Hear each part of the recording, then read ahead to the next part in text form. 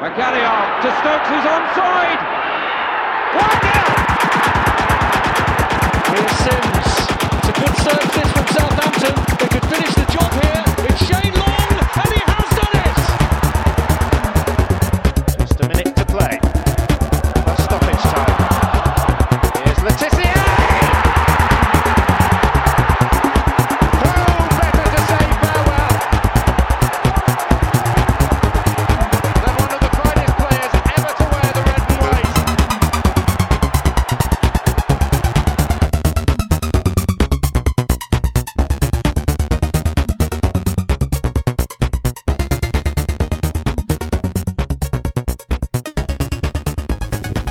Hello and welcome to another season of football with Southampton Football Club and of course the Saints FC podcast. Welcome back everyone. Thanks, John.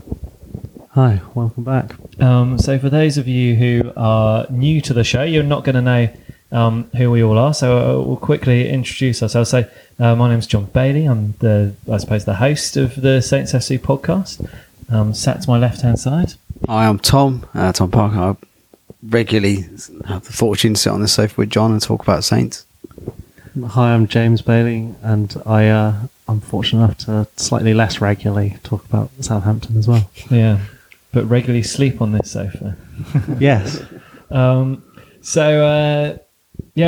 all three Saints fans. For those of you that have listened before, we're not going to go too far into the details. But obviously, big welcome to everyone who's listening for the first time. Big welcome back to everyone who listened to us last season and the season before. As you know, if you want to get in contact with us on Twitter, you can do at SaintsFC Podcast. If you want to email in, you can do so at saintsfcpodcast@gmail.com. We're going to be going through some of your questions and statements and thoughts on the new season a little bit later on in the show. But if you want to hear what we think about what you have to say, do get involved in those channels. If you want to tell your friends, particularly the Saints supporting friends, about this podcast, that would be really useful. Lots of people don't know how to download podcasts, but you can show that person how to do it. You can even show them how to access it on YouTube. Tell a friend about it, tweet about it, write to your MP about it. I don't know. You can even just take their phone off them, type Saints FC Podcast into their podcast app and hit subscribe. Yeah, but you do have to show them how to get back to that and then actually listen to it afterwards. Okay, so, should we crack on with the agenda? Yes, why not? Yeah, so, we had last season. Should we have a word on the World Cup? Bittersweet, yeah. We're all England fans here. I don't think any of us necessarily expected reaching the semi-finals. A bit disappointing not to have any Saints players in it, but that disappointment seemed kind of evaporated with the excitement, didn't it? Would have been nice to see Ryan Bertrand. It would have been squad. nice to see Ryan Bertrand. Yeah, perhaps Probably the only one. Yeah. Probably the only one who could have made it. There were some other Saints players playing in the World Cup, though, and we might be talking about a couple of those later on. Last season, we sat down on the sofa and we talked about our predictions for this season. And we'd just come off the back of the season with Claude Puel, managed to get Saints to 8th in the Premier League, got us to the EFL Cup final. But the football was pretty turgid. We hadn't scored particularly frequently in the last dozen games of the season, really, and it was starting to get pretty dark. And we chatted about it. No one was particularly disappointed that Claude Puel had left, and we were looking quite forward and with quite a lot of excitement to what life might be under Maurizio Pellegrino. And we just thought, well, if he can achieve what Claude Puel did, but then do it with a bit more panache, a bit more excitement, a bit more personality, then we'd be looking forward to the season. And we kind of predicted that was what was going to happen. How did that work out, John? It didn't really work out. He didn't even see the season out, Maurizio Pellegrini. Thank God for that. Yeah. Yeah. I think if he had seen the season out, we might be talking about life in the Championship. Yeah, we'd have a game on Saturday. So if he had. We do have a game, but it's one of those meaningless pre-season ones, isn't it? Unless we win, in which case it's a sign that we're definitely going to win the league. Yeah, something like that. We had kind of two previous seasons where we started off with a brand new manager, And this season is a little bit different in the fact that Mark Hughes kind of started a little bit early with a rescue job. But I think we can talk about him in the same sort of terms as being a new manager. So, I mean, Mark Hughes, he's been in the Premier League since 2004 with Blackburn. Previous to that, he was Wales manager. And obviously, those of us who are old enough to remember him scoring lots of goals in the Premier League, playing for Southampton, in fact, where he didn't score many goals, but did score an amazing volley. That was a great goal. Yeah. Yeah. What are your thoughts on the new-ish manager? Well, he's got to be now. What is with Wenger gone? Is he the most the manager with the most Premier League experience? Maybe. I like Mark Hughes a lot. I think he is capable of doing the simple things. I think we have to be realistic. He's not going to probably get us into the Champions League, but can he? Based on the evidence, can he motivate the players Southampton have to perform at least the level that they are capable of? I think we saw that towards the end of last season. I think he seems pretty honest, and I think with the signings the club have made, they've backed him, which is really important. Previous seasons we've gone into the first game almost signing players too late, and it doesn't look like they've trained. I think this time around the club have given him a really good chance. So I'm excited about the next season coming up.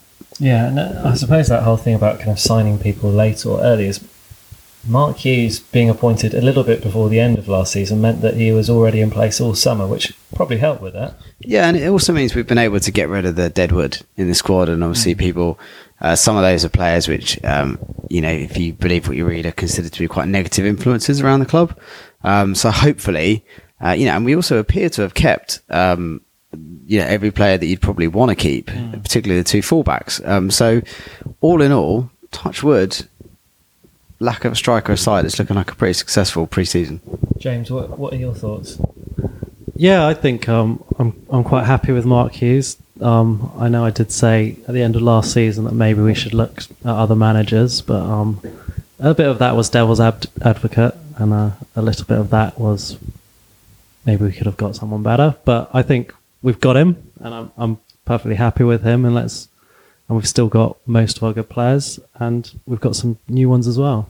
So yeah, hopefully, we'll hit this season running and get back to where we should be in the table. So I don't know if you guys would be interested in listening to the win percentages of Mark Hughes and his previous tenures. So I think we can rule out Wales because I don't think there's too much similarity with that one. But with Blackburn Rovers, he was there for 4 years, win percentage of 43.6. Take that, wouldn't you? I mean, when he was appointed as Blackburn manager, the mission statement was to avoid relegation, really. And he got them, I think, to a cup final or a cup semi-final in that tenure as well. Manchester City, slightly higher expectation. He was there for about a year and a half with a win ratio of 46%. Again, pretty good, but probably not up to the standards that Man City expected at that point. So he was there when all the money came flooded in, didn't he? Yeah, he didn't last, did he, that long? And then we've got a bit of a dip here. So then he was manager at Fulham for basically a season with a 32% win ratio. And Queen's Park Rangers the following season.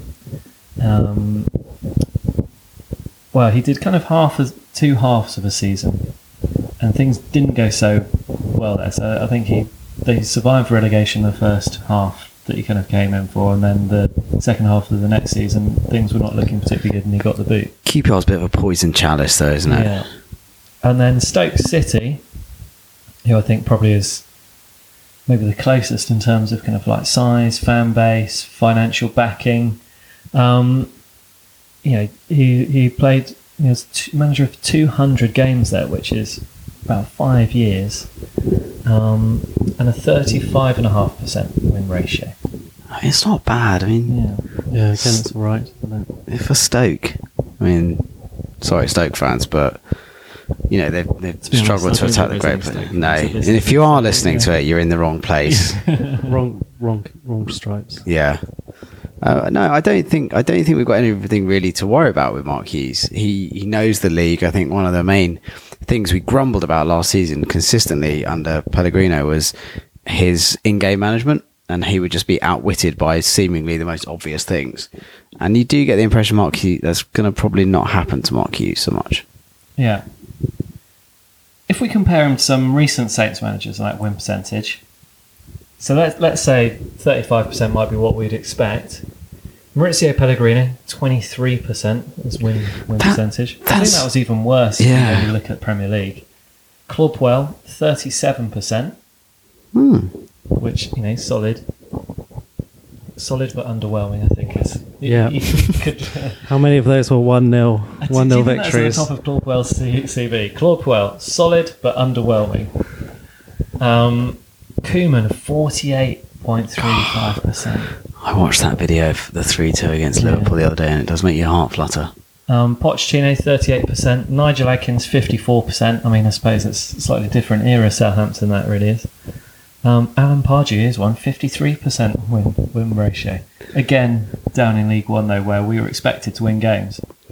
But what a great time that was as a Saints fan. Yeah, fantastic. So what do we think he's going to do? Or should we just mull over that? Should we get through the podcast and you can give me some predictions at the end? Yeah, let's do that. Let's get warmed up. Let's get warmed up. Okay. Right, come on. Let's get excited about this. So we've got a new manager in. We've got some new players in.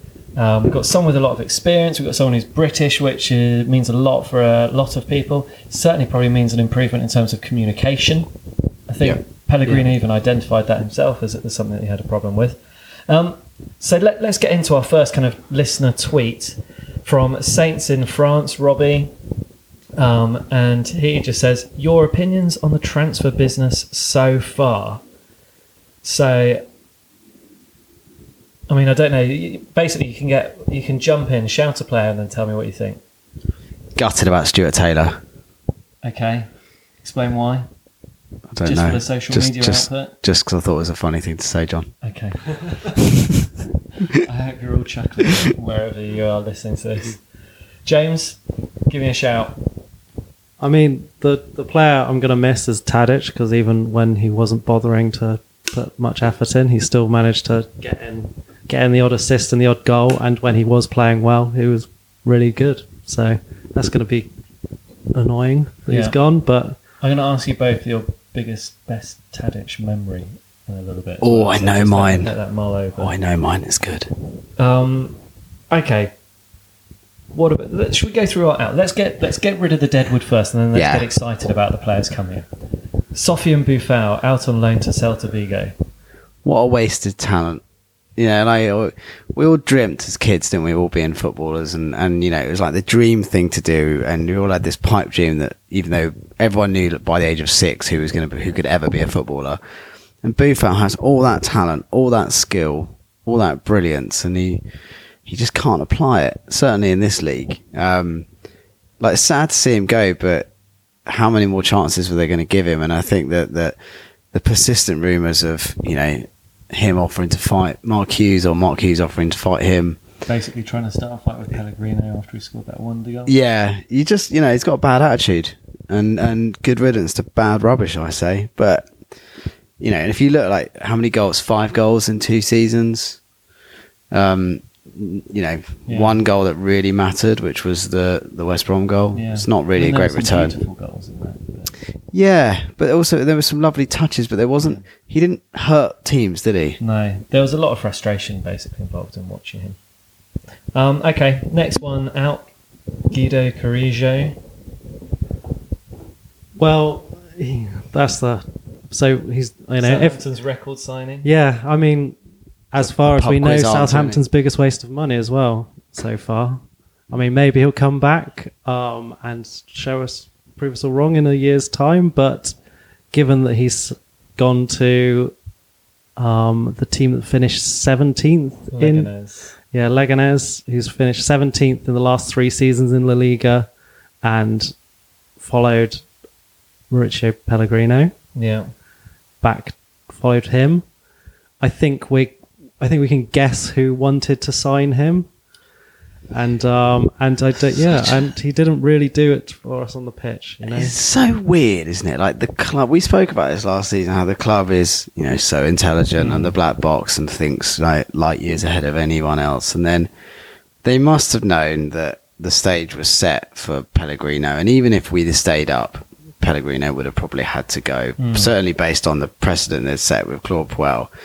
So why sign this guy that, I don't doubt his effort and his commitment, but he couldn't get off the bench really for Monaco.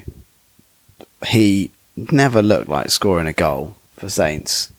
And it just was such a weird signing. We spent all that money, and I know I do bang on about the young players a lot, but how bad would Sam Gallagher have been any worse? Bring Sam Gallagher back from loan from Birmingham.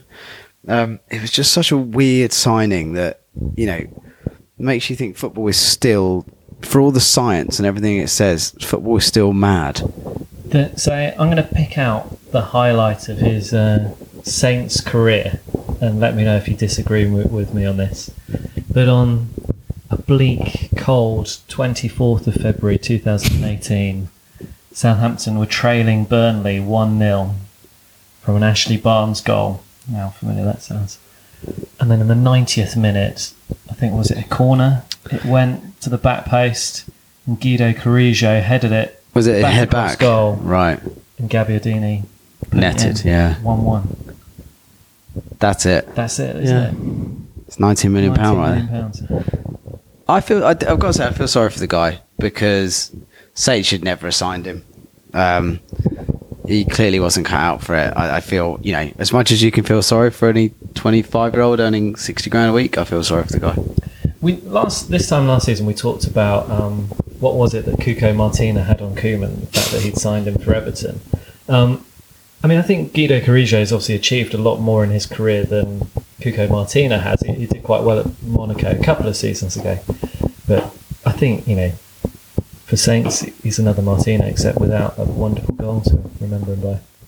He's the answer to a pub quiz question, isn't In he? fact, actually, normally our big signings, even the flops, at least get a really important or special goal. I mean, Danny Pablo Osvaldo with that goal Osvaldo, against yeah. Man City. Boufal, who's a previous record signing, that goal against West Brom. yeah. Rory Delap. Yeah, he was a Yeah, record. there's Scored a few. Yeah, it's true. He's got a few goals sometimes. He was actually a fairly decent signing. Jordi Clasie, back to Feyenoord.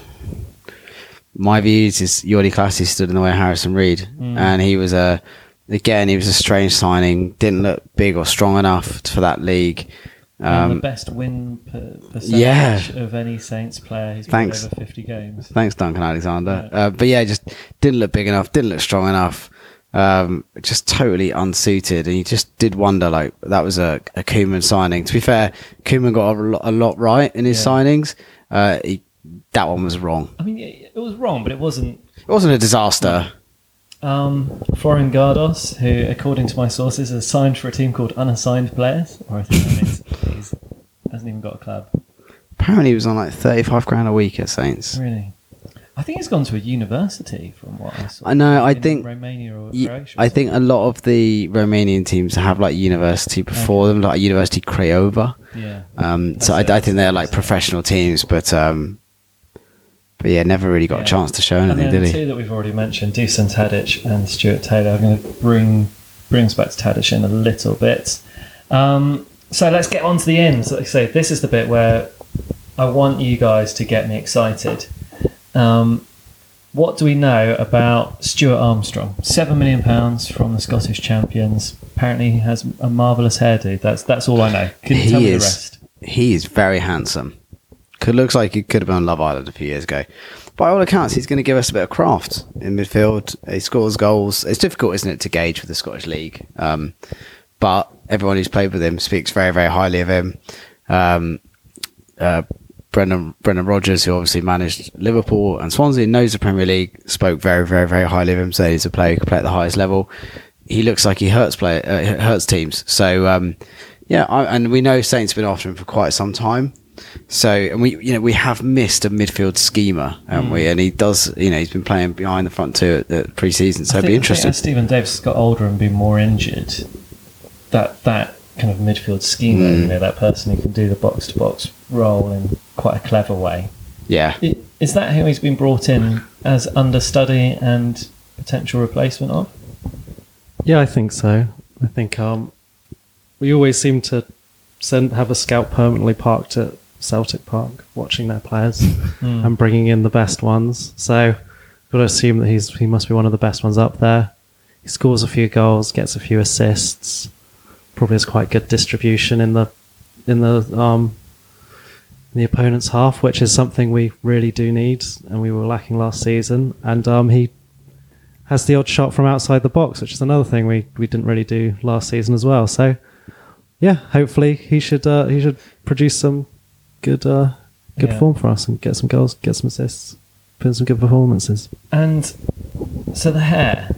He's just got really good hair. So I mean, what can you describe why it's so good? Because I mean, It's basically, so luxurious. I mean, like, looking at my hair, right? It's okay, like one-dimensional hair, but it's like Jack from Love Island hair. It's so thick. It's like Samson.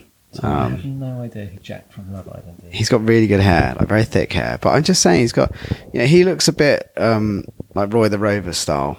I've got a feeling he's going to be there's a few fan favourites this year. I've got a feeling Stuart Armstrong is going to be a big fan favourite. Do you think? Yeah, I think he's going to bring something to the team and relax, just a bit of spark, a bit of imagination. So I mean, in terms of goals, his career total is 48 from 291 appearances. It's one in that chipping in once every 6 one games? every 6, yeah. That would be all right, wouldn't it? If That's we really keep up good, that yeah. ratio in the Premier League. I mean, that's from a midfield. 7 goal season, which of any of our midfielders, apart from Tadic, got 7 goals in a season recently, and Tadic is arguably a forward slash he's winger. gone. Yeah. So like, if he does that, then Yeah. he's done exceptionally well. Okay, so Stuart Armstrong, we're looking forward to meeting you. Mohamed Elyounoussi. I have no idea if I've got that pronunciation right, but it looks, if that's how it's phonetically, then that might be a good fist there. I mean, how It's would good you enough. say it, Tom? You don't even want to begin. No, so I'll just call him Ellie. Ellie. Yeah. I mean, No, Ellie. this Yeah. is your guy. You're a big fan. Yeah, when we signed him, I sort of was like, I think I've heard of him, and then which always helps.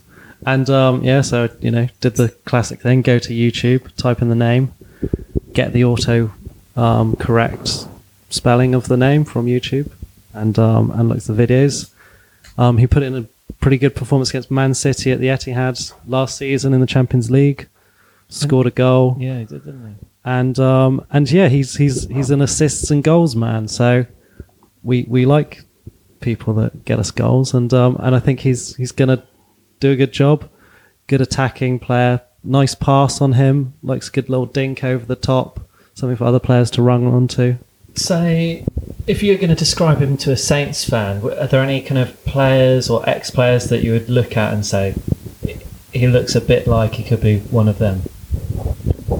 I mean, I'd probably say Tadic, Okay. and maybe Tadic, I think the problem with Tadic last season is that he's been in the Premier League for a while, so I think people work them out, like at least some players do.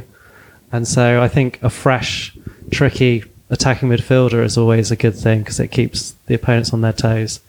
And usually they don't actually bother to look at them until we've played them once and he's scored a goal or got the assist. So Tom, I'm going to need your maths here. 236 career appearances, 80 goals. What's that? 1 in every 5? 1 in 3. 1 in 3. Yeah. 240, the closest. Yeah, right. Now that would be something, wouldn't it? Yeah. that'd be great. I mean, obviously, looking at the standard of football he's played at, he's played for 2 Norwegian clubs and then Basel, but he's played Champions League regularly. He's got goals in the Champions League. Saints have, by all accounts, been tracking him for something like 6 years. He said in an interview recently. Gosh. I think this is a really exciting signing for Saints. This is a genuine Champions League footballer, of the kind of player that, like a bit like Lamina, a kind of Champions League player that is willing, with the money that's in the Premier League now and the attention the Premier League gets, is willing to take a sort of a small step down and sideways almost. Yeah. And it does seem to be a genuine winger with pace that's very direct, which is, and with end product. Yeah. And we've kind of had pace, we've had direct, we've suffered for end product probably since Mane. So yeah, exciting times, big signing. Yeah, turns 24 this week. Happy birthday, Moroccan Mohamed. origin, but plays for Norway. And he's even got 4 senior international goals, which is quite exciting, including a hat-trick against the formidable force of San Marino. Hey, they're no mugs. Yeah, he has also got a goal against Sweden, which, they're a little bit meaner in defence than San Marino. And someone who scores against Man City, he'd be very welcome to do that again next season. So moving next down onto my list, Angus Gunn, a goalkeeper. And I think this is a transfer which, it caught me by surprise. Yeah, this is good because this is one of our 2 combined transfers with a combined height of something like 13.5 foot, which I like. It's sort of size of a family caravan. Do you know the entire height of our transfers? I just care about the 2 big ones. Yeah. Now, again, this kind of took everyone by surprise. I think it's a real sign that if you're Fraser Forster, you must be thinking, that's it, I'm kind of done. You're It's kind of gone. thinking, where can I get a loan to in the Premier Yeah, League? England's number 2/number 3 to Southampton's number 3. And as you pointed out, we don't have great goalkeepers. So to be third choice at Saints is not a very flattering position to be in. All I know really about him is that apparently Norwich fans rated him very highly. He's very, very good. Son of Brian Gunn. He's a literal biblical giant. And I think it's good because I think one of the real problems we had with Fraser he's not Forster. a literal biblical He's giant, not, yeah. Well, he could be. He's a metaphorical He's a- biblical yeah. giant, Oh, so- probably in the flatlands of Norwich. Yeah, in the fens. You'd see it from miles away. I think what's good as well. I think one of the problems with Fraser Forster is I think Fraser Forster he seemed to get complacent. He took the foot off his gas, and because McCarthy could not get near that team no matter what, and then turns out McCarthy was actually pretty good when he came in. It's good. I think they need to be kept on their toes. So where does Angus Gunn come in the pecking order? Is he in below McCarthy, or has he jumped straight to the top? I think he's numero 2. Numero 2. Yeah, same I'm here. saying that as though like Fraser Forster's. Are we considering Fraser Forster's on his way out? I think Fraser Forster's gone to Rainbow Bridge. He's out. Yeah, there are rumours that he's going to go to Burnley, and Burnley have great track record with goalkeepers, don't they? Is it Tom Heaton and Nick Pope are their 2 goalkeepers? Is Heaton Burnley, or am I getting? Yeah, he is. wrong? But Pope's injured. I think so. If he goes to Burnley, Is he going there as an understudy to I think he's going to. Heaton was also injured, which is why Pope got his opportunity. Yeah, I think he'll be going as an understudy to Heaton. Yeah. And Heaton's a very good keeper.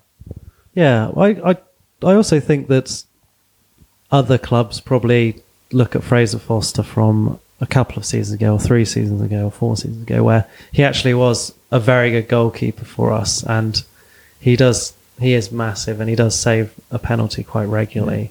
And so I do think he's good enough to go into another team in the Premier League and give it a go. And I think he's just lost a bit of focus. And with some players, it might just be a change of scenery or a new manager that gets them on their toes.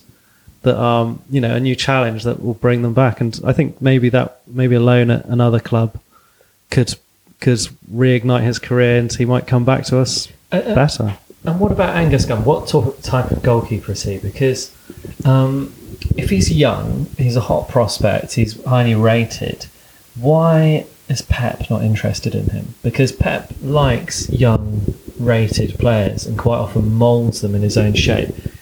But we also know that Pep with goalkeepers likes goalkeepers to be, your 11th outfield player. Is that going to be where he's going to be lacking? Is that why he's not been given a chance with Pep?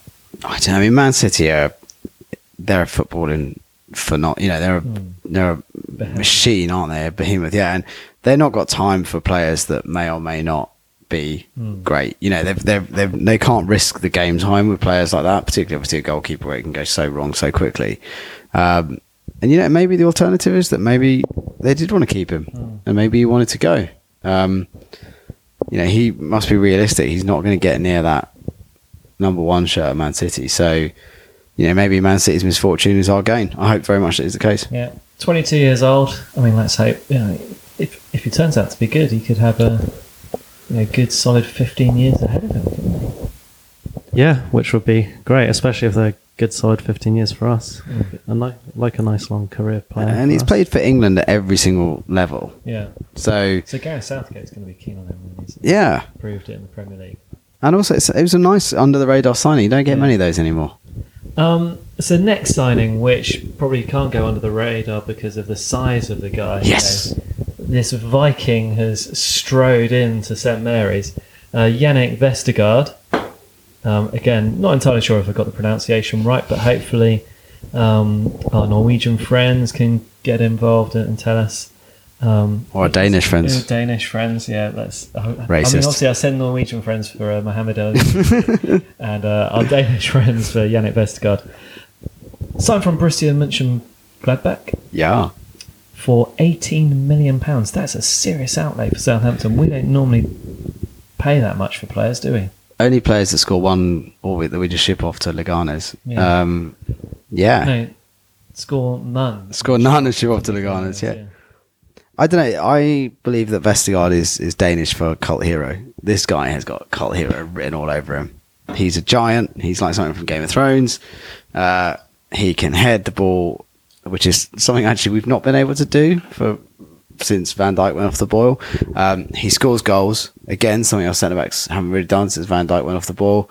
He looks like a leader. A German colleague of mine who lives in Munich supports Hamburg, says Vestergaard is one of the best centre-backs in the Bundesliga, and he's amazed that he's been allowed to go to Southampton because he thought he'd go somewhere, one of the top German teams or one of the top Italian or teams.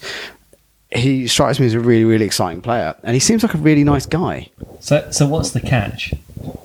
We're just a stepping stone, aren't we? This is maximum 2 seasons of a wonderful player. Everyone apart from Barcelona, Real Madrid, and PSG are a stepping stone. Yeah. There's no shame in being a stepping stone.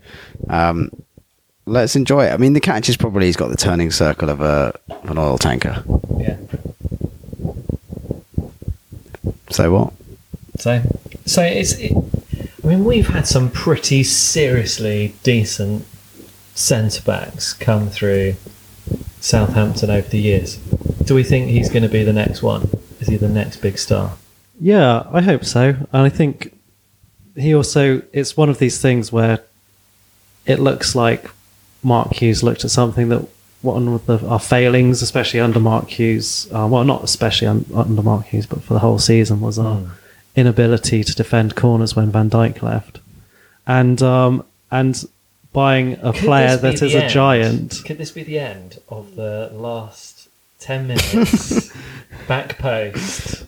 And Cedric being left responsible, or is that just the 5 at the back? I mean, I think Cedric's always going to get caught out the back at some point because he just doesn't have that. I mean, even jumping, some players are taller than him. Yeah. But I think it's more the corners coming in and just defending crosses that this guy should help us with. I think he sounds like, by all accounts, he sounds like a decent player. Hot tip, he was one of the highest scoring fantasy football players for a defender in the Bundesliga last season. I've got to admit, I've already got him in my fantasy football team. Tom's just shown me an Instagram photo of him standing about a foot taller than the shower head of some hotel. He says the downside of being nearly 2 meters and showering in Japan. It's excellent. He's got a sense of humour as well. Yeah, rare in a footballer. Okay, so let's move on now. So Ashley, a good name 177. That's his Twitter handle. If you'd like to follow him, said, any players that have moved to different clubs this summer that you wish we had signed? And whilst you ponder that's a good question. I can give you another question. Who would you like us to sign? Who have we not yet signed? Because the season is a mere week and a half away. This might be controversial for some Southampton fans, and I think it'd be incredibly popular for others. I think we should sign Adam Lallana. I mean, if I wanted a player, I'd want someone who's going to sit behind the strikers, cause trouble, get assists, score goals, and has a nice touch of the ball. Likes to take it past players. I'd love to see him back. I mean, I am a little bit bitter about how he left, but I can You- I could swiftly move on if it was just like shock transfer. Adam Lallana decides that Liverpool was a waste of his time and comes back to Southampton. I mean, it's not really realistic, though, is it? And Liverpool don't have him in the shop window, do they? Unless Naby Keita. No, I don't They think signed a few midfielders this Yeah. year, but they'll play a lot of games, won't they? So I don't know. Who would I like us to sign? That's Sam Vokes, that's my guess. Yeah, well, Sam Vokes is on the list, isn't he? But do we need another massive, permanently cropped striker? I would suggest not. We could do the massive striker that is fit all the time and Yeah. loves scoring goals for fun. And you know, Someone like Alan Shearer. Sam Vokes is a very good player on his day, but you know, you could see Sam Vokes getting very injured Yeah. very quickly. I don't really think. I'm trying to think who we need. We need a full. I do think we need another goal scoring forward. Do we go like a bit left field? Do we have like a Danny Welbeck? Again, would be injured. I'm getting some shaking of the heads here. Yeah, so Like a Daniel Sturridge, but like someone who's a bit of a fox in the box. I mean, Yeah, but- Daniel Rather Sturridge's Welbeck than performances Sturridge. for West Brom was, I think, wasn't it like 53 minutes against us where he was very threatening and then he limped off the pitch and wasn't threatening Yeah. for the rest of the season. I don't know. I don't think there's none of the. I'm looking here at the completed transfer list. There's nothing that exciting. In terms Yeah. of players that you think we've missed a trick on. Yeah, I don't know. It's difficult, isn't it, to feel where we'd really get a lift. Because I do think all we are really is a few of our players playing above the level they've recently been playing at. Players like Charlie Austin, players like Nathan Redmond. If they can play at the level we know they're capable of, then we'll be more than fine. We'll be pretty strong. I actually think we probably have one of the better transfer windows. I've had a lot of people looking enviously across to West Ham United. I mean, Jack Wilshere, Ryan Yeah. Fredericks, Issa Diop, Lucas I- Fabianski. I mean, I'm surprised we didn't go for Fredericks because we need a right back, clearly. And obviously a free transfer would have been a good one. Yeah, I don't know. I mean, they've spent a lot of money, as they Yeah. always do. It'll be doesn't interesting. always work out for them, It doesn't. It very rarely works out for them, to be honest. So, yeah. Let's see. Let's see. I don't think there's anyone I would have really kicking myself that we didn't sign. I mean, last season for me, I thought Kelly Iheanacho was perhaps the player that I thought Yeah. maybe we should have brought in. I also called Harry Maguire. I was big. I would have liked to have Yeah. signed Harry Maguire. Yeah, he's proven his worth, really, hasn't he? But you can't look back. You can only look forward. And you look at some of the money as well that's being pumped around for players. What about Richarlison for 40 million? Yeah, I mean, like, Jesus Christ. Richarlison hasn't scored a goal this calendar year. He's scored 5 goals before that. £22 million for Mitrovic, who is, like, by all accounts, he seems to be like a decent championship striker. There's a lot of money being thrown around, and you just wonder, like, is it really Saints maybe just holding back a little bit? What about Jorginho from Napoli? I'd have taken Jorginho. Yeah. £57 million. Yeah. Okay. So, I mean, actually, we're looking enviously at the big boys, but in terms of the teams that we would expect to be battling with and jostling for position with, I don't know if we have necessarily missed a trick. I'd be interested to know what you think, because I imagine you had someone in mind when you asked us that question. I think the only one that we missed was that, because it seems to be the one we were in for, was Maddison Yeah. from Norwich. Where you chose to go to Leicester. He chose to go to Leicester instead, and I think we signed Armstrong, so we kind of got that kind of scheming midfield player. But Maddison is the sort of player you'd have thought, come Saints, young English player. Yeah. That was the only real disappointing one, really. Yeah. What about Quincy Promes? What happened there? We were all told it was a done deal in January. Weren't we? Was that just? Didn't he get nicked Yeah. for hitting his wife or something in Ibiza? Did he? That's what I was told. As unsubstantiated and not true allegation. It may have just libelled Quincy Promes. Yeah, I think the problem with Promes was that he quickly dropped off our radar when was it St. Petersburg? Yeah, Zenit St. Petersburg, yeah. Yeah, once they started asking money that only Everton would pay for players. Yeah, I mean, Everton. What's going on there? 40 million for Richarlison. Jesus God. Well, they're owned by Arsenal, aren't they? There's a bit of controversy about that. It's not really legal, again, allegedly, and can or may not be proved, but that's just something I saw in a BBC Panorama documentary. Oh, we need to move on, otherwise we're going to have to get some lawyers, aren't we? Sued for libel. So, Tadic memories. Oh. Now's the time. So we're going to talk about Dusan Tadic. Can I go first? Go for it. My favourite Dusan moment was the goal against West Ham, where he was put through 1-on-1 and he did a step over, and the West Ham, was it Adrian, just fell backwards because he just didn't expect it. So it just totally blew Adrian's mind, and he just kind of rolled it into an empty net, and it was just this lovely moment of like, that's why they're so skilled, they're so clever in the very moment that it matters. And it's a great goal. And I think we won 3-0 that day. It's a really good day to be a Saints fan. James? I mean, I'm not going to pick a specific point, but just a general feeling I got from watching him play when we had Sadio Mane, Graziano Pella, and Shane Long, when Shane Long was scoring goals, and we'd get the ball in our box, and then you'd clear it, and everyone would jump up out of their seat because they expected something to happen, because we had 3-4 players breaking aggressively against a nervy defence. And I think he was pretty instrumental in our 8-0 win against Sunderland, which I think we've got to consider as a pretty panacea moment for Southampton. But one of my favourite Tadic moments is actually that goal he scored against Manchester United, which was exceptional to win. In terms of skill. I mean, Dusan Tadic was great at skill. I mean, the goal he scored against West Brom last season I thought was really sexy. The goal against Everton at St Mary's was really nice as well. But that goal against Manchester United, which I think was our first win at Old Trafford since the days of Matt Le Tissier banging goals regularly, I mean, that was just wonderful. That was like an instinctive. Came back off the post, didn't he? Just low and hard into the middle of the net. And then he lost it. Lost his rag. Shirt, got a yellow card. Yeah, he loved that. He was very, very ripped, wasn't he? In a strange way. I mean, but generally, Dusan Tadic goes out the door, I think, with his head held high. He proved that he could do it at the Premier League level. I think most Saints fans will remember him fondly, mainly because the way he left wasn't petulant.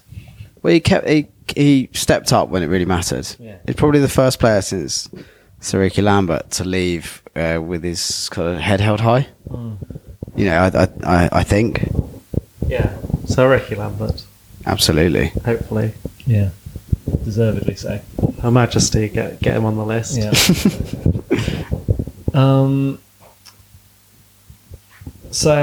There we go. Dusan Tadic. I'm sorry to see him go. 15 million quid is what we're getting. He's going to Ajax. I mean, I can see why I'd go to Ajax. Bit of fun. Relatively easy league, Champions League football year in year out. Yeah, I mean, decent money. He was a big name when we signed him out of that league. Right, he was a big name in that league when we signed him out of the league. So you can see how Ajax are playing him as a big transfer and showing that they're still big boys on the block. Yeah. Dusan Tadic does have his detractors, though.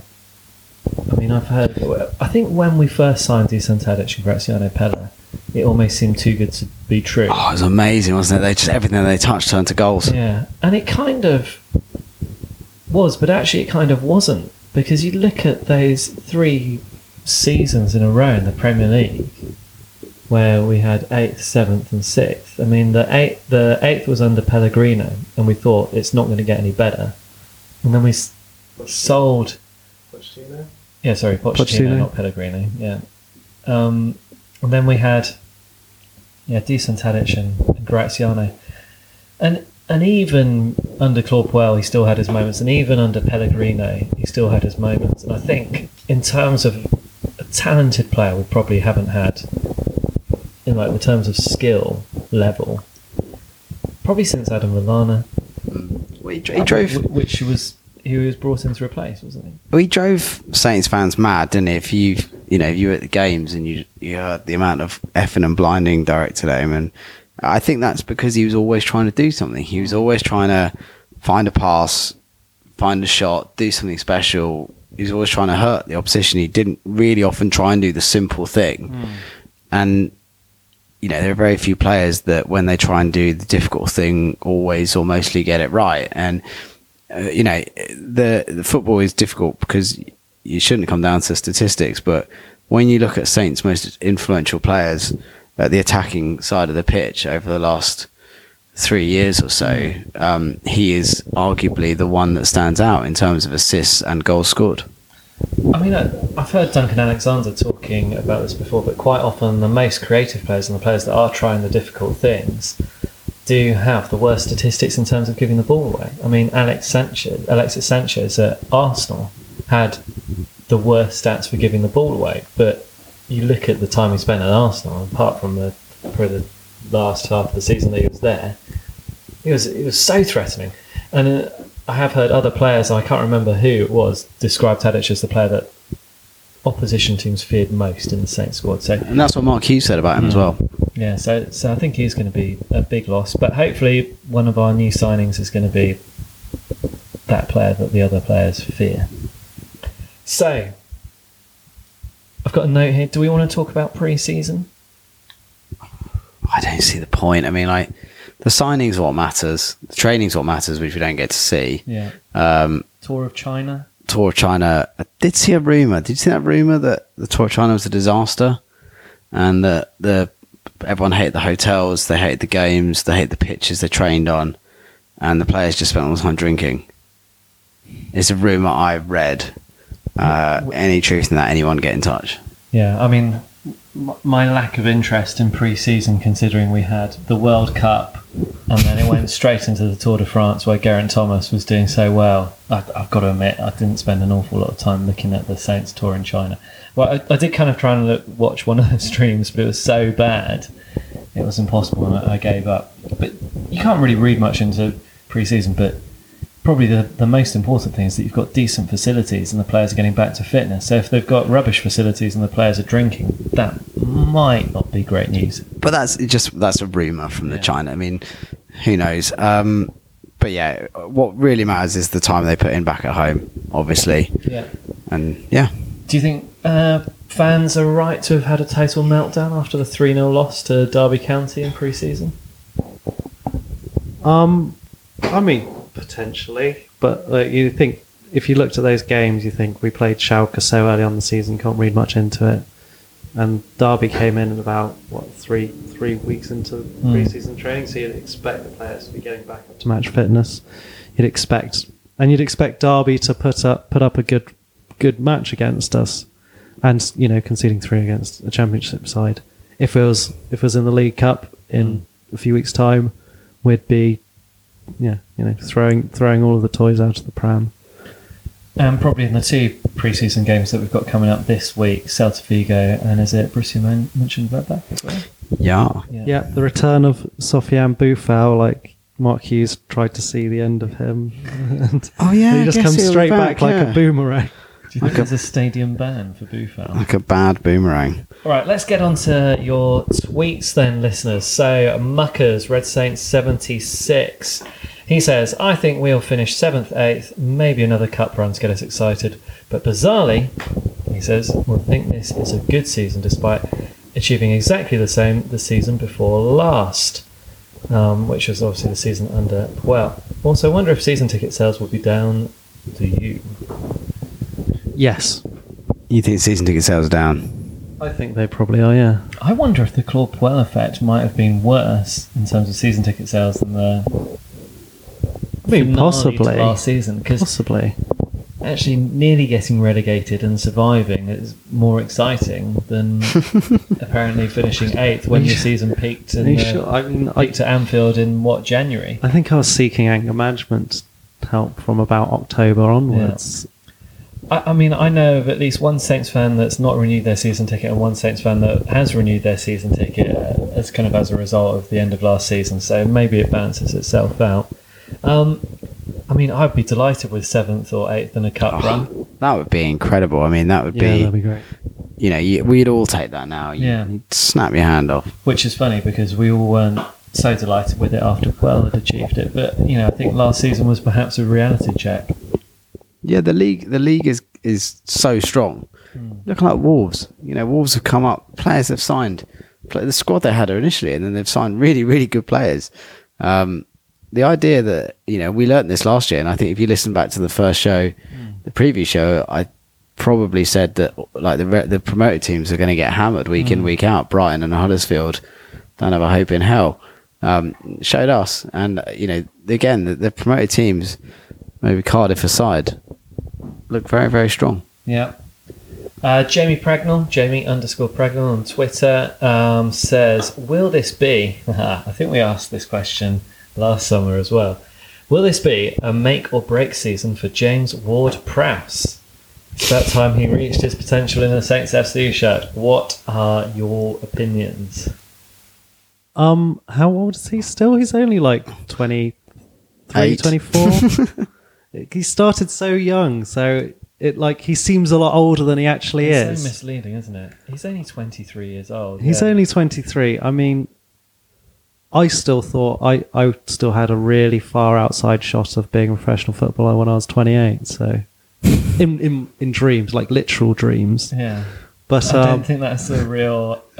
At 31, I'm happily in retirement with my dreams. Looking forward to management in my dreams instead. But I think he's got time. Yeah. I think he's good, and I think he's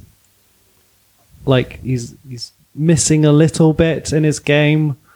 He's definitely got a great ball. He's got a great free kick, and maybe just missing a little bit of solidity in tackling and being able to keep the ball and distribute it a bit better. But I think he's really good, and I think we will see him improve. I think we saw him improve last season, and another couple of seasons. 3 seasons time, he might be playing for England. Maybe he's going to peak at like 36 or something, and we've still got another 12 years before it happens. I think our kids will be doing this podcast, and they will say, "Is this James Ward-Prowse season?" I love James Ward-Prowse. I've said it loads of times before, I just don't know what he is. Yeah. He's not a winger. He's not a centre midfielder in the sort of tackling back sense. He lacks the sort of pace. He doesn't beat people one-on-one.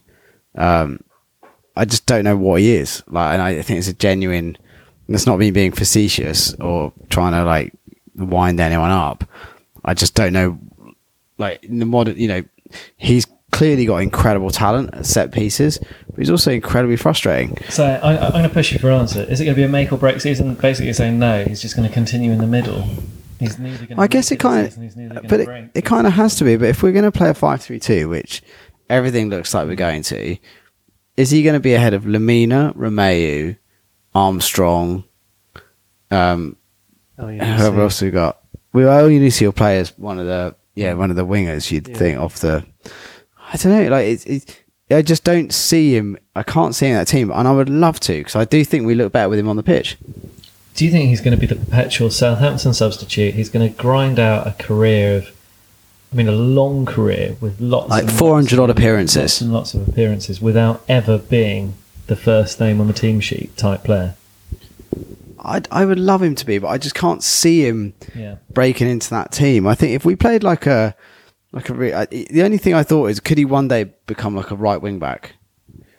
And maybe that's the plan. I don't know. We're going to pick up the pace now. Neil Langridge. Is this the chance Mark Hughes will seize to play progressive, exciting football at a club that has given him the ideal opportunity, or will he revert to his staid, safe type and get us a solid 10th with minimal fun? I think the performances that he gave us at the end of last season were quite good. The players were obviously motivated, if he can keep that tempo up, I think we'll do a lot better than we did in those games, because we won't have this massive looming panic of we might get relegated. And so I think that would feed. I think if you looked at some of the games where we took leads and then we lost them, like Chelsea, Everton, I think we'd be able to close those games out this time. I agree. And because they won't be panicking, and so hopefully, yeah, hopefully it's 10th without a fuss. Yeah. I agree. I think we'll see smarter football this year. Okay. I mean, Lucy Heine kind of says to Neil here, you're making 10th sound a lot easier than I expect it to be.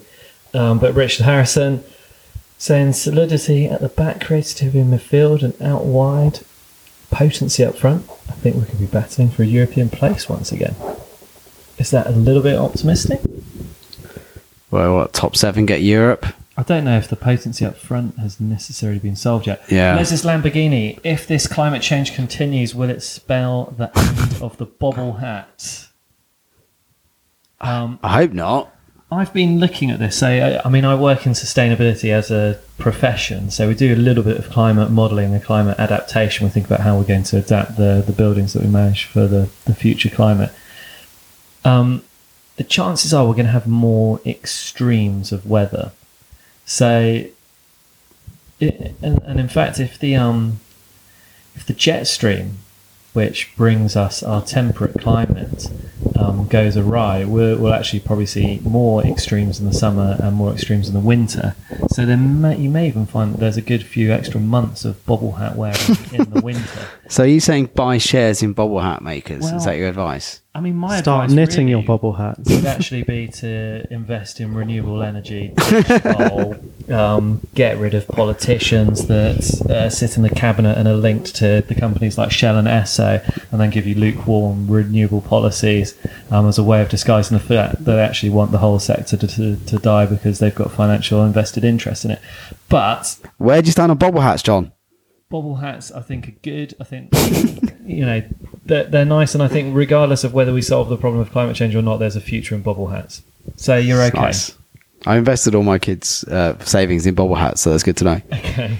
So Lesis Lamborghini also says, will we sign that last forward-thinking player? And how fine actually is Stuart Armstrong's hair? Well, I think we've already answered that one. Bloody good. Forward-thinking player? I mean, let's hope so. Saint Segi actually replied to Lesis Lamborghini, and she says, defo not, in terms of the end of the bobble hats. I think she's right. She's also done her research on climate change adaptation. 2, will we sign that forward-thinking player? No. So she doesn't expect us to sign a striker. And 3, loves the hair, as everyone seems to with Stuart Armstrong. Shirley Mush, great blogger on Southampton. Do look up his blog pieces. They're really kind of quite thoughtful. The question I've been thinking a lot about is WTF is going on with Kruger's and Southampton's approach. So Southampton's approach has changed quite a lot since he arrived, yet so far this summer the strategy he strongly applied would be adopted hasn't materialised. So I think he's talking about Kruger's interview where he said the Southampton way, which we thought was about bringing players through from youth and getting into the first team, was actually about bringing players from abroad and selling them to the big clubs. I mean, is Kruger just confused and caught in the headlights when he does interviews? Because he's done it. You'd hope They've all not. been quite confusing, haven't they? Yeah. I mean, you think not, because, John, your job is much more important than mine, sustainability. My job is corporate PR. So you'd think he wouldn't go and sit in an interview and not know what he's going to talk about and not know the kind of 3 or 4 points he really wants to get across. I don't know, maybe we are going to see, maybe some of this transfer in action is a sign that the Southampton way is going to come back. We spoke about last season loads about Josh Sims. Maybe the reason why we've not signed a right-sided winger, which we realise we will need, is because we're going to play Josh Sims. Josh Sims is I think he's one of our most exciting players. Maybe the reason why we're not signed a second right back to cover Suarez is because Harrison Reed's going to come back. Harrison Reed played right back, for Norwich last year. Maybe that's the reason why. Maybe the reason we're not signed a forward is because Gallagher's going to get some game time. We don't quite know anything right now. Yeah. And I think Kruger's comments haven't really cleared anything up, have they? And the way that Southampton... I mean, to be honest, Kruger made those comments about flogging players to the Big Six at a time when we had no players left that the Big Six would be remotely interested in. So, interesting comments. Maybe he was shopping around to get some extra money in. I do think he does seem to have this thing of when we're in crisis, he'll step out and do an interview for the local news where he basically just goes, everything's fine. Yeah. calm down, and people ignore him. So here's a quick fire question: who scores the most goals out of Elyounoussi, Armstrong, or Vestergaard? Out of those three, Yeah.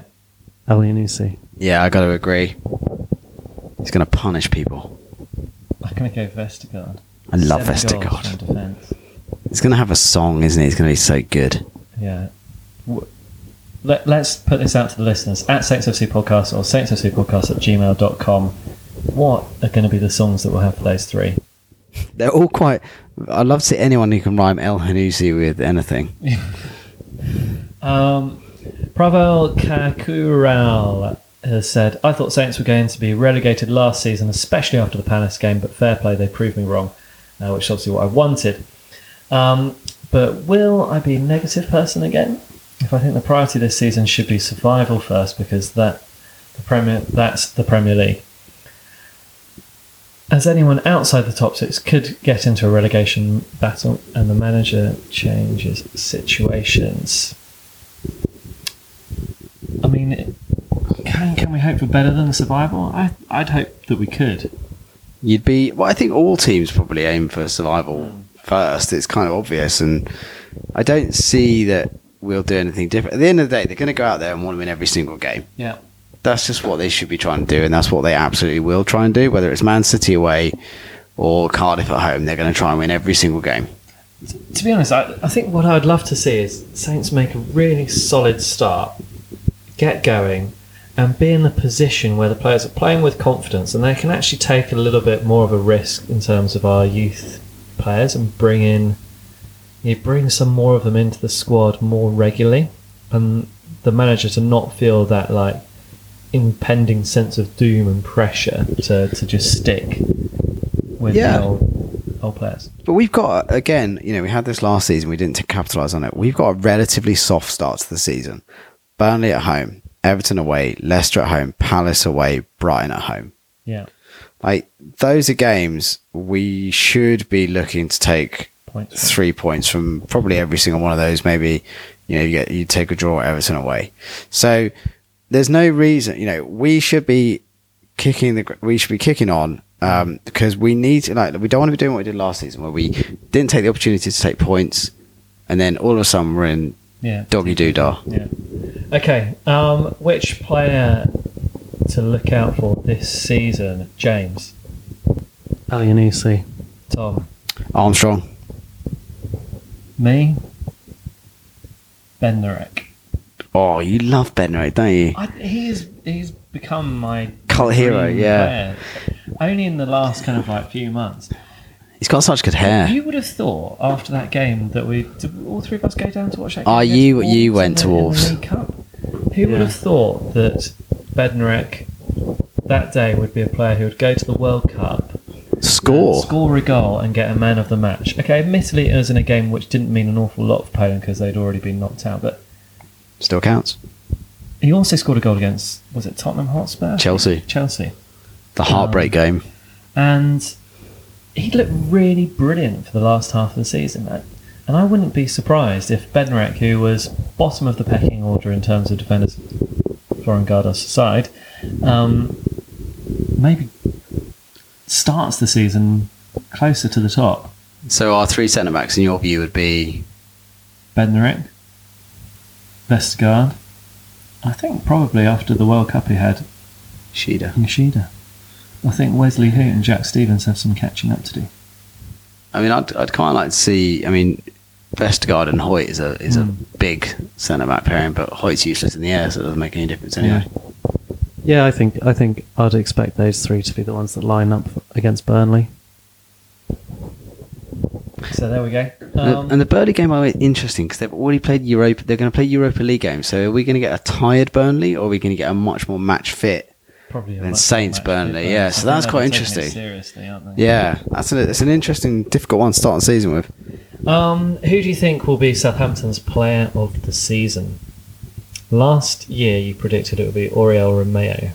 Who was our player of the season this season?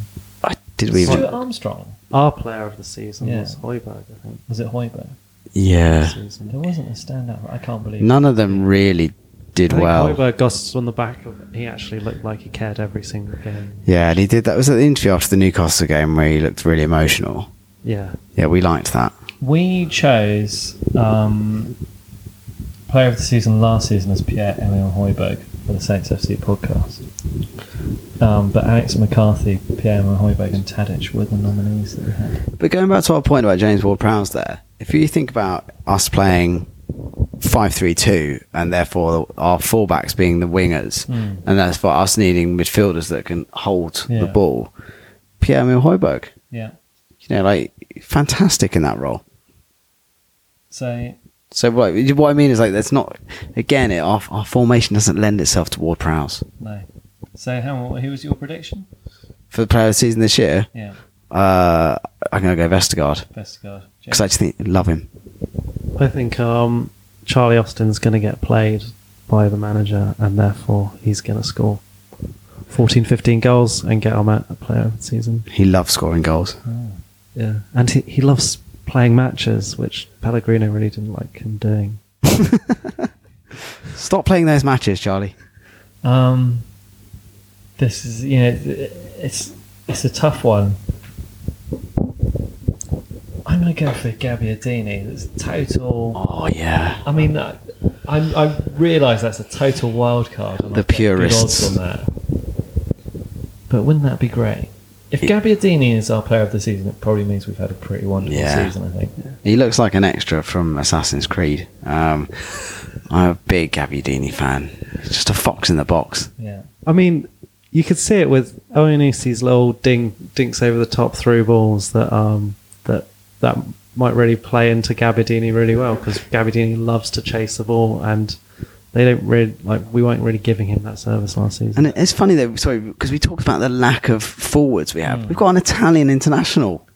Yeah, Yeah. who didn't play in the World Cup because Italy didn't get in the World Cup. But kudos to him this summer. You know, he kept on telling his agent to go back out to the press and say, "I don't want to move to Bologna or any other club in Italy. Yeah. Let me play in the Premier League." I mean, I think what that tells you is the fact that Bertrand stayed, the fact that Cedric has stayed so far, the fact that Gabbiadini is still here. To date, as we're recording, Lamina is still here as well. It does tell you that I think the players are a little bit more bought into the manager. Absolutely. Yeah. I mean, I think you can imagine the meltdown if any of those four are gone. Yeah. I mean, I think if Pellegrino was still here, we would have. Well, if Pellegrino was still here and we'd somehow managed to stay in the Premier League, we would have seen a total exodus of players. I'm sure of it. Yes. And this would have been a very, very sad Demure. podcast. Youth player to establish themselves in the first team. James Ward-Prowse. I'm going to go with Josh Sims. Josh Sims is who we chose last year. Oh, I love Yes. Josh But Sims. it was injury really that prevented him from making that step up. But he is so direct. He's exciting to watch. He is exciting. I mean, what's interesting, someone like Jan Valery is in the first team squad. Who people who watch sort of the reserve teams of Saints and the youth teams of Saints have spoken about in sort of hushed terms about when it comes to the talent he's got. And we do, we've got one right back. That's true. So, and he's 19. By all accounts, the kid has got acres of talent. So what about kind of like, are we going to see anything from Obafemi? We saw about 15 minutes from last season, which I quite enjoyed. you just can't imagine him getting on the pitch, can you? I mean, like if you think the things that have to happen for Obafemi to get on the pitch, so Charlie Austin has to be injured, not unlikely. Shane Long has to be rubbish, not unlikely. Gabbiadini has to be out of favour, not unlikely. Maybe it's oh my god, has to be loaned out to Birmingham City, which is highly likely. God, he's going to start every game. Yeah, I mean the other player that I'd like to see get a few games is Jake Hesketh. Oh, I saw him a couple of seasons ago against Palace in the League Cup, and he just tore through that Palace team the second you gave him the ball, he'd pass it on to the striker, and just that quick movement was really worked for us in that game. What about Sam McQueen? I guess it depends if one of if Bertrand or Cedric leave, then he's quite useful Yeah. in the wing back position. Yeah, I think him and Target really have to Target's another one. get a solid injury to get themselves a good season. I think Target will happily and relatively successfully step Can we into say Bertrand's anything feet. for Jake Flanagan, Alfie Jones, Will Woods? Can't see Will. I think you have to be realistic. I think that one of you, the young rally, I'd love Hesketh to get a chance. Yeah, I don't know. The challenge is the league is just so good and the players are so big and they're so strong that for a young player to come through, you've got to be really special now. Yeah. I mean, looking at the Saints squad, there's 71 players listed, I think. No, there's 71 numbers in the 71 squad, numbers. but there's a hell of a lot of players. Yeah. I mean, so that's all the players that could potentially be senior players. And I mean, we still obviously have like a massive youth development program, but we've got to see some of these players start to come through now, haven't we? Yeah, they've got to shape up or ship out, and that's sad. But we've got a really strong, solid squad. Yeah. And I hope that the reason why we're not seeing some signings is because we're going to get some young players come through. Okay. Get ready for your predictions.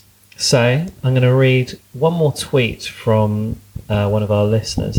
But whilst I read that tweet and we think about the answer for that, I also want you to, in the back of your head, to come up with your prediction for the position that Southampton are going to finish in this season. Southampton's top goal scorer, and also the Premier League's top goal scorer. Your top 4 of the Premier League and your bottom 3. And your cult hero, although I think Tom's already answered that one. So, but whilst you think about that, Aaron Collum tweets in and says, "Are you feeling hope? And if we're honest about our acquisitions, have we really done the business to solve our goals problem?"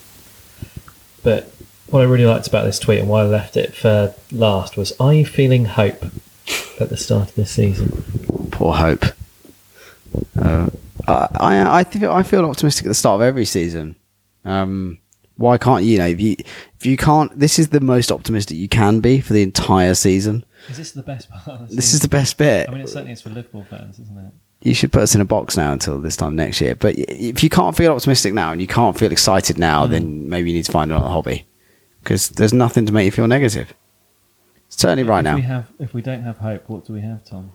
Despair. Okay. James, do you have hope? Yes, I have hope. Okay. Hope square, hope cubed. I mean, this. I always have hope.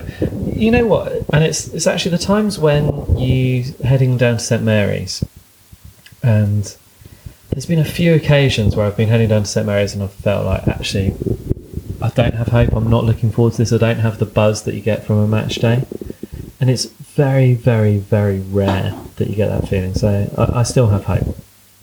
Yeah, and we've got it. We the positivity will feed into the players, and we need to be positive because we need to give the players everything they can. In terms of your second question, I don't think we've necessarily solved the goals problem, because, as we just discussed there, it is quite likely that Austin could get injured. It is quite likely that Gabbiadini could go off the ball. It's quite likely that Sam Gallagher's going to be loaned out. Do we have another striker? Oh, yeah, Shane Long. Is gone. Yeah, and Shane Long. Wow. Yeah. I mean, Runs a lot, doesn't he?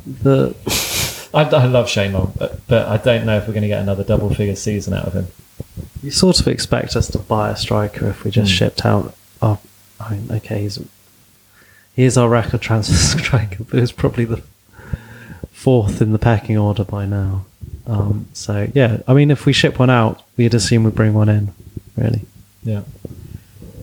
So, predictions for the season. Let's start with a big one. Where are Saints going to finish this season? 11th. I think we'll finish solid 9th. Ooh. A solid 9th is what Tom predicted last season. I predicted 7th last You were so season. optimistic, I was John. so wrong. I mean, you can see, Aaron, that my hope shouldn't be taken with a serious helping of salt and pepper and various other things to season it. I'm going to go 10th, which means that we've all put us slap bang in the middle of the table, haven't we? Between 9th and 11th. Yeah, but remember, like, the difference between 17th and 10th is usually only like 6 or 7 points. And I think you look at last season, even in those performances, we should have really got another 6 or 7 points. Yeah. Agree. Top goal scorer. Charlie Austin's red and white. Same here. He hates Pompey. He really does. Who doesn't? He loves horses as well. Gosh. I mean, if Charlie Austin gets 20 games, 20 full games, he's going to be our top goal scorer, isn't he? He'll get a goal every 2 games. If he plays, he gets goals. Like, I mean, he scored. I mean, that's what he does. You know, he doesn't do much else, but that's fine. We're totally fine with that. Gary Lineker didn't do much else. He just scores goals. Yeah. So Charlie Austin it is. Premier League top goal scorer. Here's an interesting comment. So who was the top goal scorer last season? Harry Kane. Lukaku? And by the way, for those of you listening to the podcast, I'm shaking my head as the answers come in. That's Mohamed Salah, wasn't it? Of course it was. Of course it was. Yeah. Tom, what comment did you say about Mohamed Salah at this point last season? Instead, he's inconsistent, John. Well, let's hope so. He's going to have a stinker of a season this season. I mean, you know, he did have 1 game where he didn't score, so that does count as inconsistent. Yeah. I think I'm sticking by my guns on this. Can we see past Salah for top goal scorer this season? I'll be amazed if it's like I can't see anyone but like even beating Man City this year. So I'll be amazed. Like even like someone like Aguero.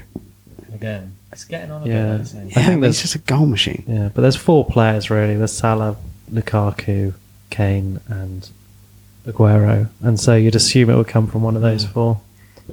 I think Harry Kane's going to do it. This I'd hope it's Harry Kane because I like as long as he doesn't score against us, which he obviously will do. Yeah. 'Cause I love him a lot. Top 4 Premier League.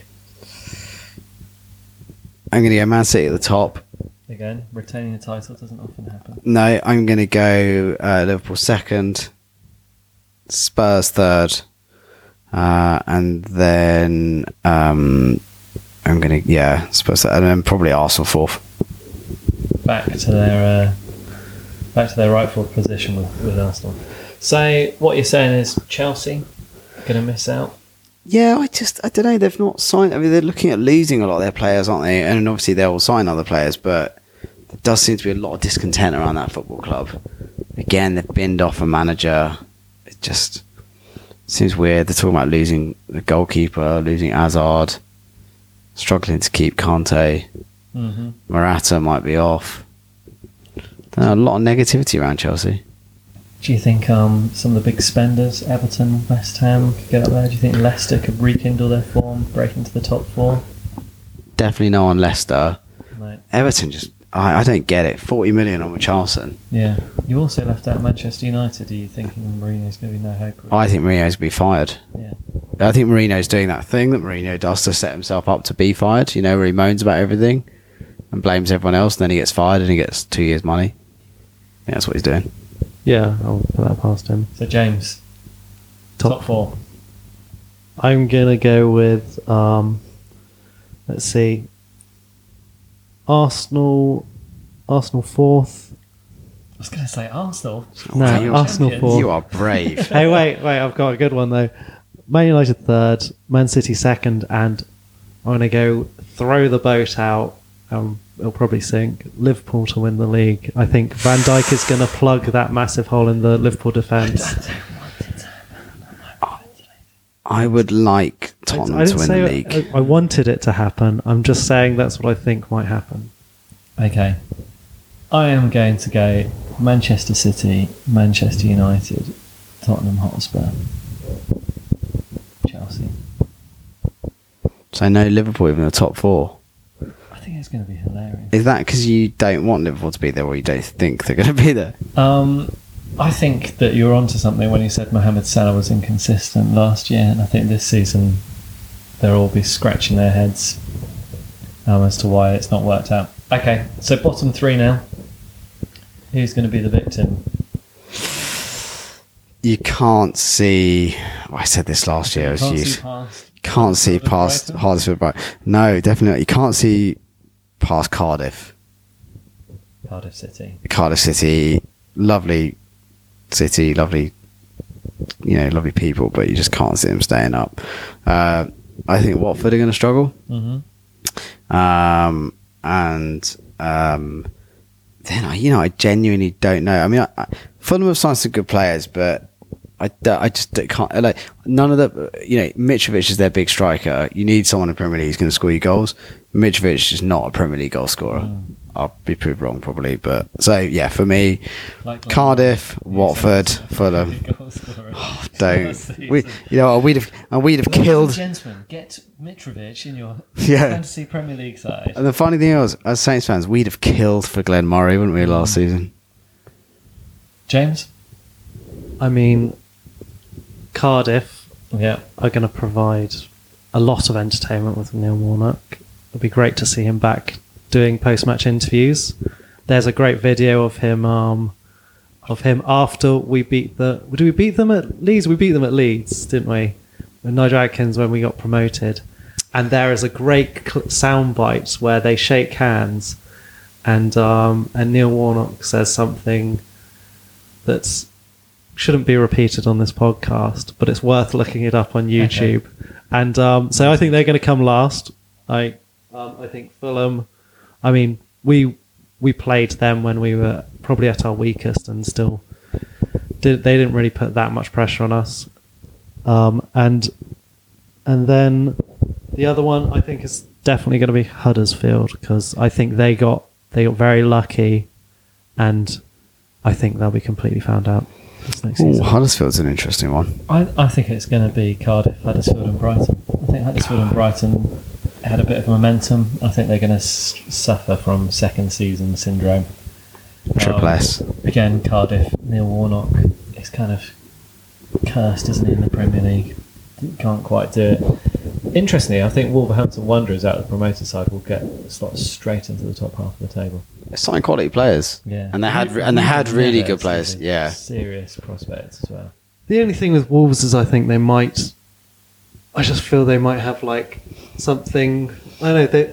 You expect they've signed all these flair players, and they might get found out in defence or something like that. Cult hero, Vestergaard. James. I think. No, I'm going to go for the hair. Armstrong. I'll go for Gabbiadini again. Next fixtures, we've got Burnley home, Everton away. Come on, Saints. Burnley home, first day of the season. They're already a little bit warmed up, had a bit of European practice. I think we're going to win. We never win at the start of the season. But it doesn't matter. This is a new era. I think we're going to win. I think it's going to be tight. I think we're going to win 1-0. I think it's going to be Charlie Austin. James? I think I'm going to go with a crazy 3-1 to Southampton. That's insane. But we've beaten them before by that margin, so we can do it again. I'm going to say that Fraser Forster's going to complete a loan over to Burnley, and he's going to pull off the performance that we saw when Saints drew with Arsenal. We're not going. There's going to be a clause in that. Yeah, but surely, they're not normally allowed, are they? Yeah, they are allowed to play against there. They're not. Yeah, but I think most of the them have a loanee clause. clubs don't allow it. Okay, all right. Well, I'll go for a score draw then. I mean, Tom Heaton's no mug, so either way, you're going to face a decent keeper. And Everton away, are we finally going to win there? No. No. You'd take that, wouldn't you? So, first two games of the season. We'll be joint second. 4 second points. With 4 points. Take it. With like 7 or 8 other teams. I'm going to say joint 12th with 2 points, I think. 2 draws. And then we're going to start to pick up the pace. Well, I'm fine with that as well. Okay, anyway, I think we've got to the end of the show, unless there's anything else that either of you two feel that you must desperately add before the season starts. No. No, I'm fine. Okay. well then. Ta-ta, everyone. Thank you very much for listening once again. Well done if you've made it this far through to the podcast. It's probably 2 commutes worth. Home journey as well as your commuting. If you'd like to get in contact with us, it's at Saints FC Podcast on Twitter. It's Saints FC Podcast at gmail.com. Give us a rating on iTunes. Remember to subscribe wherever you get your podcast from, and remember to share this far and wide.